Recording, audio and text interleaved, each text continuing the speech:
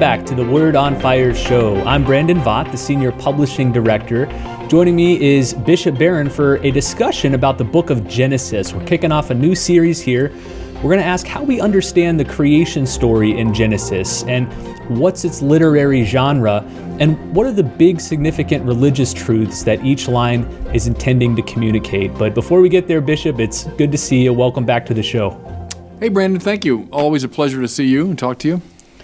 Every time we get together, we have some new publication to share, whether it's a book or some print periodical. And today, it's the newest issue of the Evangelization and Culture Journal. I'm holding it up here on camera. This one is dedicated to the topic of poetry. So we've got articles on Virgil and Dante and Gerard Manley Hopkins. We got feature pieces on Faulkner and Bob Dylan, one of your favorites. And I think there's a lengthy interview in there with you about Dante and his Divine Comedy. Tell us about this issue on poetry and why people should be interested in it. I love it. Yeah, I just was going through it the other day. And as always, it's beautiful to look at, beautifully laid out. Todd Warner, the editor, does a marvelous job. And as you say, a lot of good content. I'm particularly pleased. They have a lengthy excerpt from this book of mine that we just reissued called The Now I See. I wrote it years ago. But I have a section there from William Faulkner's The Bear, which is one of my favorite stories in the 20th century because it's really about God, and it's beautifully illustrated in the journal, and that excerpt is in there. As you say, right, the interview with me about Dante and my kind of relationship with Dante over the years, and then lots of other good stuff and beautifully laid out. And you got to join the Institute to get it. That's right. You have to go to the website wordonfire.institute to sign up. When you do, you will receive a welcome package in the mail that will include this issue of the Evangelization and Culture Journal, also a book, also some extra materials. Of course, when you sign up, you get access to all the videos inside of the Institute, all of Bishop Barron's films and study programs. So if you've been sitting on the fence for a while, now's a good time to sign up and get this special issue on poetry. All right, well, as I mentioned at the beginning, today we're going to kick off a new 5-part series of discussions on the book of Genesis. I thought this deserved a much longer discussion, a much longer conversation than just a quick one-off episode. So I thought we'd walk through Genesis, and in particular, the roughly first half of Genesis. We'll do a new episode every 3 to 4 weeks. In this first one today, we're going to discuss creation, and then that's going to be followed by episodes on Adam, Eve, and the fall, and then an episode on Abraham, an episode on Jacob, and then finally Joseph. So a really power-packed series here on the book of Genesis. Now, Genesis, of course, is the first book of the Bible, maybe the most foundational book, but is also, as we all know, the source of so much confusion, especially among non-Christians. And that's one of the focuses of our podcast, is discussing Christianity with non-Christians. Bishop, would you say that Genesis is the most misunderstood book of the Bible? And if so, why do you think that is? Yeah, probably. And I'd say the reason is a confusion about genre. So I go right back here to the great Vatican II document, Dei Verbum. Very short. You can read it in one sitting. I would urge all Catholics especially to read that. It gives you the Catholic approach to the Bible, let's say. Well, one of the most seminal observations that is made in Dei Verbum is that we must be attentive to the genre of the literature when we're trying to interpret a given book. So, as I've often said, the Bible isn't a book, it's a library of books. It's a collection. Ta biblia in Greek means the books. It's plural. So the Bible, better we call it maybe the scriptures, as we say, might be more accurate. It's the collection of writings. Genres include something like history, epistolary literature, think of Paul, it's letters. Think of apocalyptic literature, Book of Daniel, the Book of Revelation, for example. Prophetic literature. Gospel is its own kind of literary genre. Poetry, think of the Psalms. Wisdom literature, think of Proverbs, the Book of Wisdom, etc. My point is you've got a whole slew of different genres. When interpreting a text, the very first question perhaps to ask is, what kind of text is this? So if I pick up Melville's Moby Dick and I think, okay, this is an instruction manual in how to hunt whales. Well, You might find some of that in there, but no, it's a novel, and that is going to change your whole way of approaching it. I pick up, for example, I'm currently reading Ron Chernow's big biography of George Washington. Well, it's a biography in the full kind of modern sense of the term, meaning it's an attempt to tell this life story as precisely and completely as possible. It's got thousands of footnotes, from letters and diary entries and previous histories and so on. It's a biography of a modern type. Okay, what kind of genre is the book of Genesis? Well, one complicating factor is even within the book of Genesis, you've got shifts in genre, right? But we're going to look at the very beginning, maybe the most controversial part of the book. What is that? Well, if you pick up the opening chapters of Genesis, I doubt you'd be tempted to say, oh, that's a biography like Ron Chernow's biography of George Washington. It just doesn't read like that. It doesn't have that literary form or style. By the same token, you read those opening chapters, you're not going to say, oh, this is like Isaac Newton's physics. Oh, this reads like Stephen Hawking's cosmology. Well, no, it's written long before the rise of those modern physical sciences. So it's not that kind of text either. What is it? Well, people have made different suggestions. I rather like Karl Barth's suggestion that it's in the genre of saga.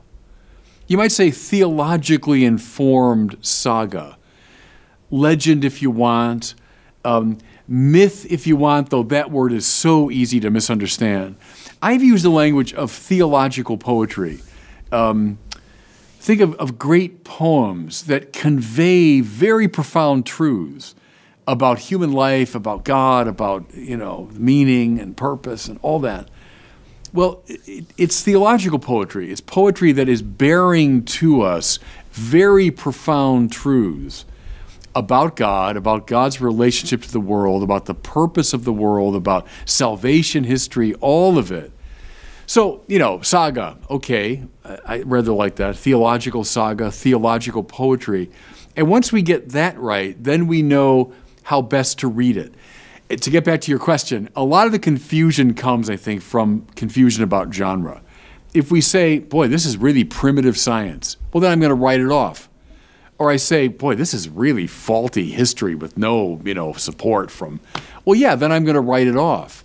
But then you're just misconstruing its nature. I think the importance of identifying the genre helps us to solve the situation most Christians find themselves in when discussing Genesis with others, and they receive a question like, do you believe in the Bible? Or do you believe in Genesis? Do you think Genesis is true?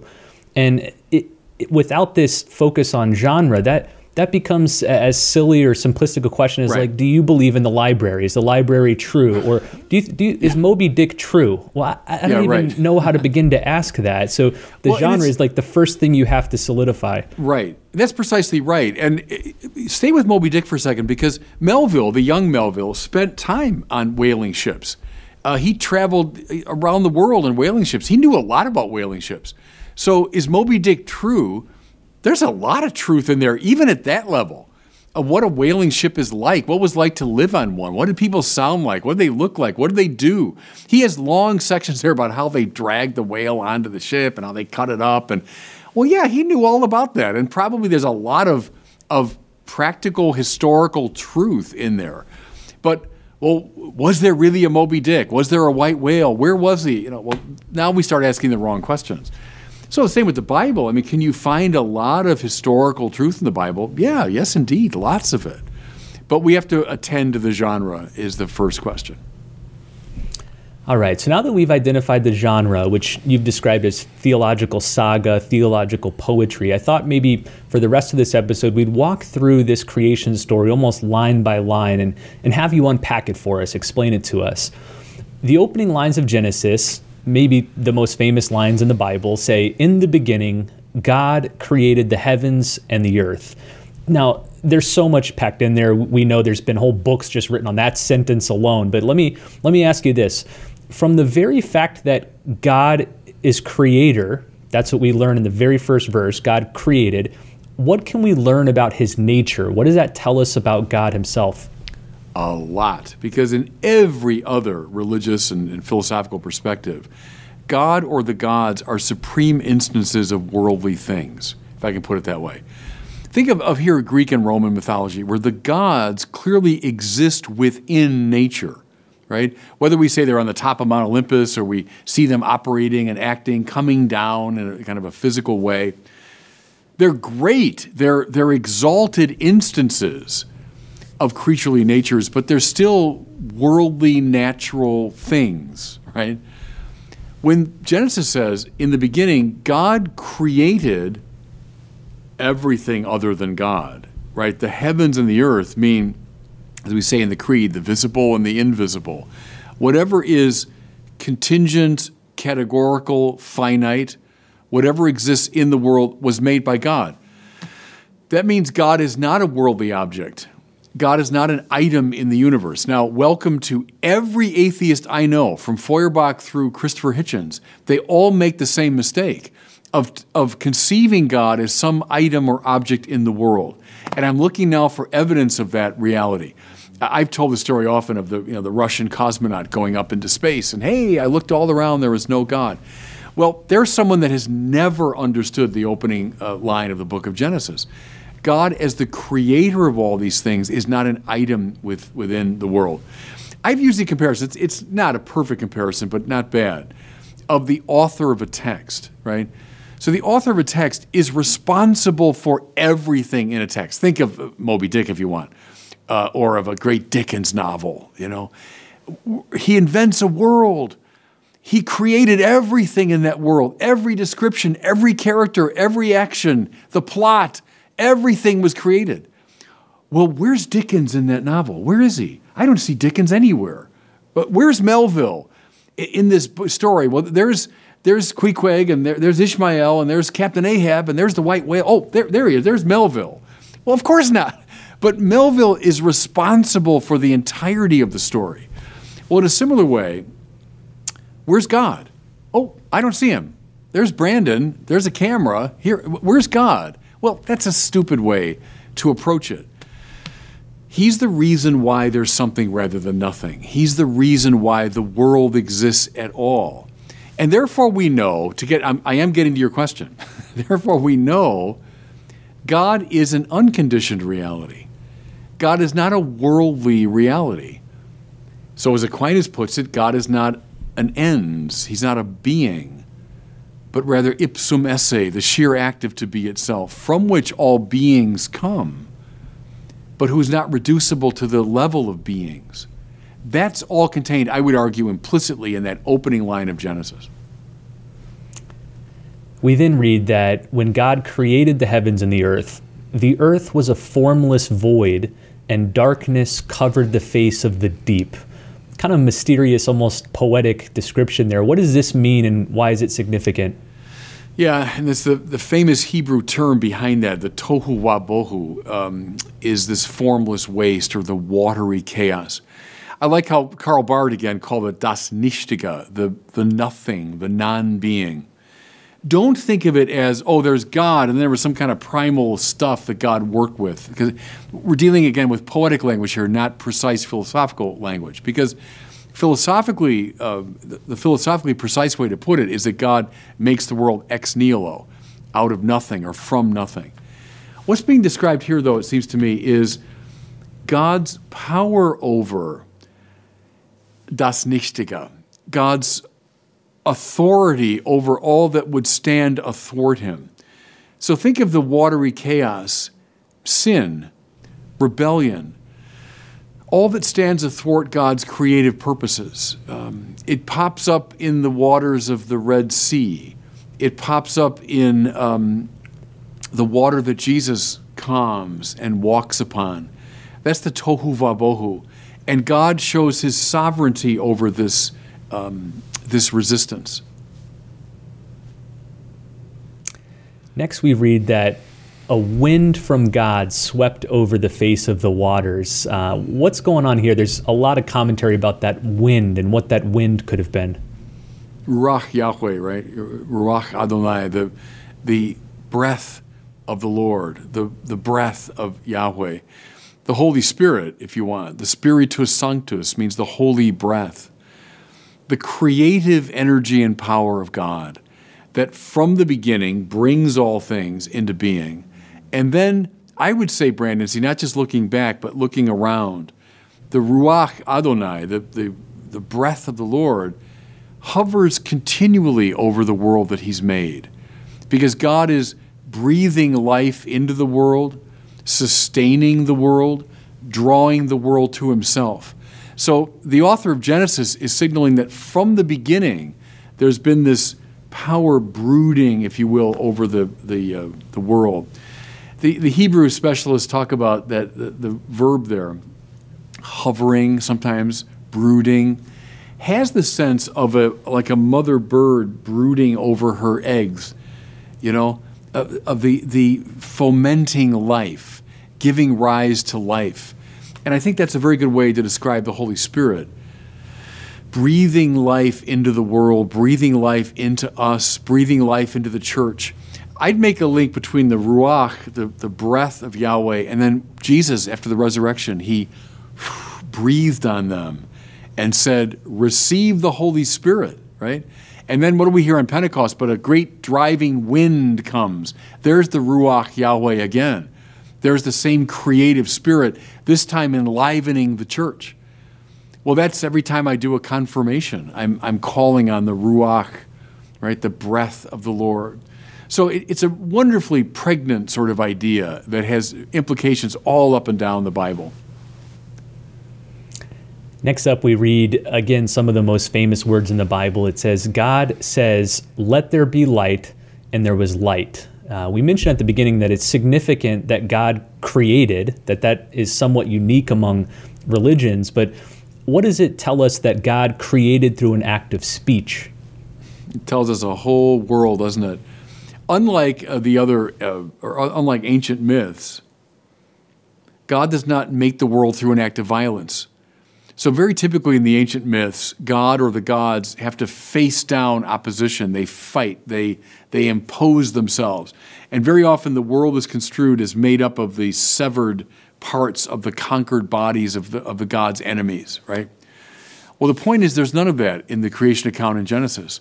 God does not resist anything. He's not intervening. He's not opposing anything. Rather, through a nonviolent and generous act of speech, God gives rise to the world.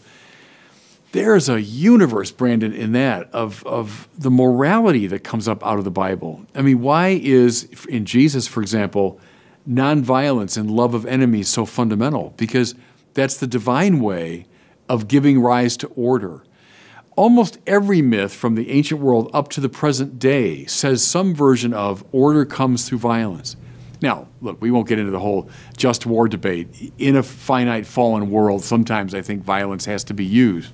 But is the biblical ideal that God's manner of bringing order is not through violence but nonviolence? Yes, it seems to me. And Jesus says exactly that in the Sermon on the Mount. And then light. If the breath of Yahweh is a consistent symbol, look at light. Darkness, there's something lovely about darkness, there can be, but in the Bible, darkness is usually a symbol of sin, of being lost. But the studio I'm in right now, I've got bright lights on me, but like all around me, it's dark. And if I started walking in that direction, I'd probably stumble on a camera or something. Darkness means I don't know where I'm going. I'm lost. Light. What does Jesus say? I am the light of the world. I'm the light of the world, but by my light you know where to go. You can follow me. I'm the way. See? Well, all that I think is implied in God's opening move of let there be light. From him comes the light of the spiritual life, of the moral order. And then take one more step. We even use the image when we get a new idea or we understand something. We put a light bulb over our head, right? The light went on. Hey, I was in the dark and the light went on. God speaks the world into being, which means he imbues the world with intelligibility. How wonderful, how strange and mystical it is that every dimension of the universe is imbued with intelligibility. We can understand it. It corresponds to a mind. I've argued, we've talked about this before, the contemporary sciences depend upon this intuition, which is a mystical one. It can't be proven a priori, or I should say it can't be proven a posteriori. It's more accepted a priori that the world is characterized by intelligibility. Well, that's beautifully conveyed in God's intelligent speech. And let there be light, let there be luminosity and intelligibility. All that's there, I think.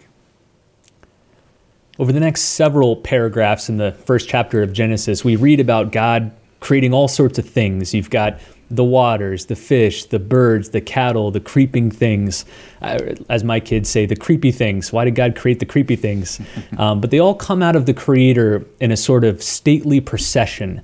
You've often linked this to a liturgical rite, a procession of ministers like we might see at Mass. What's going on here? What's the author trying to communicate with this literary style? I think it's an ingenious move, the way a great writer will take a particular symbol or image and then he imbues it with multivalent meanings, right? So all the things you mentioned, from trees and mountains and animals and the earth itself and the sun, the moon, were all in different cultures in the ancient world worshipped, weren't they, as gods? Sun worshipers, moon worshipers. I worship this mountain. I worship this river, right? So in one move, the author of Genesis is dethroning all these things. He's saying, no, not God, not God, not God, not God. Remember in Augustine's Confessions, that lyrical passage when Augustine imagines all of creation speaking to him, and they say, look higher, look higher, look higher. Everything in creation says, don't look at me. I'm not the one you should be worshiping. Look higher. So the author of Genesis here is saying the same thing. Look higher. But then, now this is the other side of it, the positive side. All these things now dethroned from let's say, a pretentious place of primacy. But now watch what they do. As you say, they come forth one after the other in an ordered procession. And Catholics right away recognize that. That's the way a liturgy begins.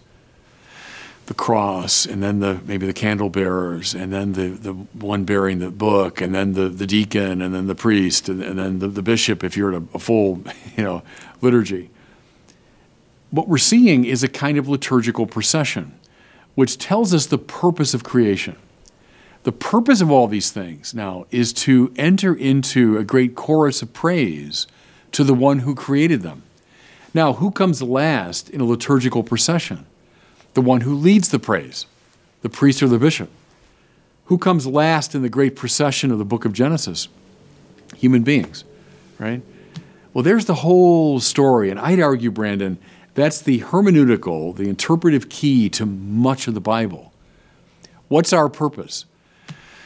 Not to be gods. I mean, watch now, every sinner in the Bible falls into that trap. I turn myself into God. No, you're not God. You're a creature.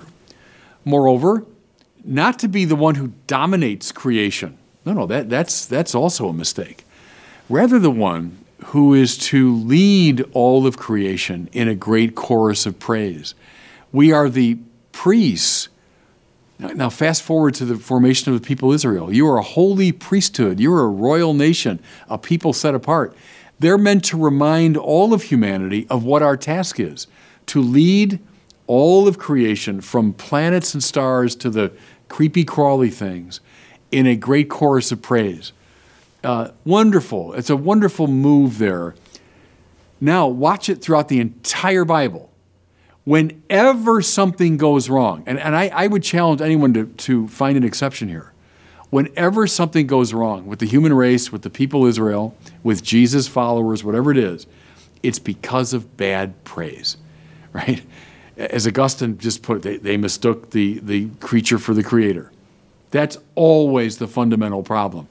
We've lost our mission, our vocation, to be the priests that lead creation in a chorus of praise. I think that's the whole Bible in a way. And we're going to ring the changes on that theme now up and down the whole Bible. after all of this creative work is finished, we read that God rests on the seventh day. And at first glance, it can seem a little odd that why would God need to rest? Was he fatigued? Was he tired after all this work? So why did God rest? Right. The omnipotent, unchanging God doesn't get tired. So, right, it's a symbol here. We speak of when someone's died, we say, may he rest in peace, right? We don't mean may he sit in a hammock for all eternity. Requiescat in pace, rest. Aquinas says that the will has two basic moves, right? It seeks the absent good, so that's a very active. There's a good that I want, I don't have it, I'm going to go after it, right? But the second move of the will, Aquinas says, is to rest in the good possessed. That means to savor it, to taste it. I use a comparison as a baseball fan to, watching a baseball game. It's not so much seeking an absent good. I'm in the presence of this good. This game is unfolding before me, and it's not really accomplishing much. It's going to end, and it'll be over, and I'll move on. But while I'm there, I'm resting in it. Or I'm playing a game of chess, or I'm riding my bike, or I'm playing golf. I'm resting in it. I'm savoring it. I'm not thinking about anything else, not trying to get anywhere else. Well, that's what God does now, importantly, on the seventh day. After the 6 days of making the world, God savors the world, which is why, we'll see eventually, Israel is invited into a similar Sabbath rest, the day of savoring. Doesn't mean lying in a hammock, though that could be part of it, but it's to savor the goods that you have. Like, Brandon, with you and your now with 7 kids, they're probably I'm guessing the best moments in your life are when maybe in between lots of seeking absent goods, right, which we all have to do. You have these moments where you just say, it's good to be here. This is good. This is wonderful. I'm savoring these kids. I'm savoring the presence of my wife, Well, that's a Sabbath moment. The Sabbath day is meant to be that in a very focused way so that we don't forget it. So that's the beautiful thing, is that God himself sets the tone for the Sabbath day by savoring the world he's made. And I always think, well, God does that all the time, right? That's what God does all the time with his creation. He savors it and seeks to foster it and seeks to bring it where he wants it to go. And we're meant to imitate God as we savor the goods of the world.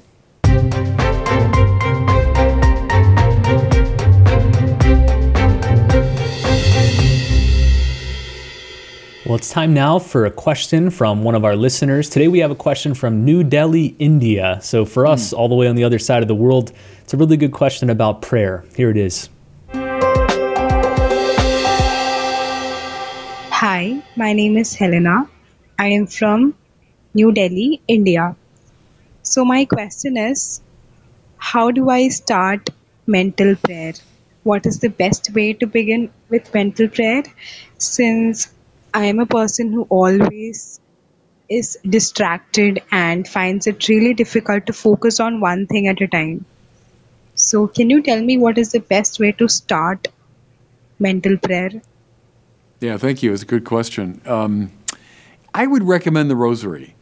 I think the Rosary is a great contemplative prayer. I've used that term from Thomas Merton, that it calms the monkey mind. And you're describing that as like, I'm distracted, I'm going here and there, I'm doing this and doing that, I'm worrying about tomorrow, and I'm worried about what happened yesterday, and that's the monkey mind.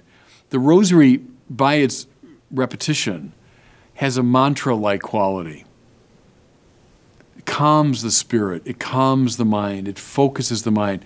But then, as you know, part of that prayer is to bring before your mind's eye, bring before your imagination these great scenes of the Annunciation and the Visitation and the Resurrection and the crowning of Mary, etc. Good, that's mental prayer. And the very rhythm and repetition of the Rosary predisposes the mind to enter into that contemplative place. So I can't think of a better way to begin as what you call mental prayer than the classic prayer of the Rosary. Well, thanks for your great question. If other listeners have questions for Bishop Barron, they can send them in at the website askbishopbarron.com. Every episode, we pick a question to answer here on the air. Well, we hope you liked this first discussion about the book of Genesis. We just covered a few verses from chapter 1 in this long discussion, but we've got several more episodes planned. In the next one, we'll turn to chapter 2, and we'll look at Adam, Eve, and the fall. So look for that sometime soon. And then finally, remember, pick up your copy of this gorgeous new volume of the Evangelization and Culture Journal. It's a volume on poetry, lots and lots of beautiful pictures, reflections on famous poets and poems, including some contemporary poets, some really good modern poetry in here as well. So pick it up. You can get yours by joining the Word on Fire Institute at the website wordonfire.institute. Well, thanks so much for listening. We'll see you next time on the Word on Fire show.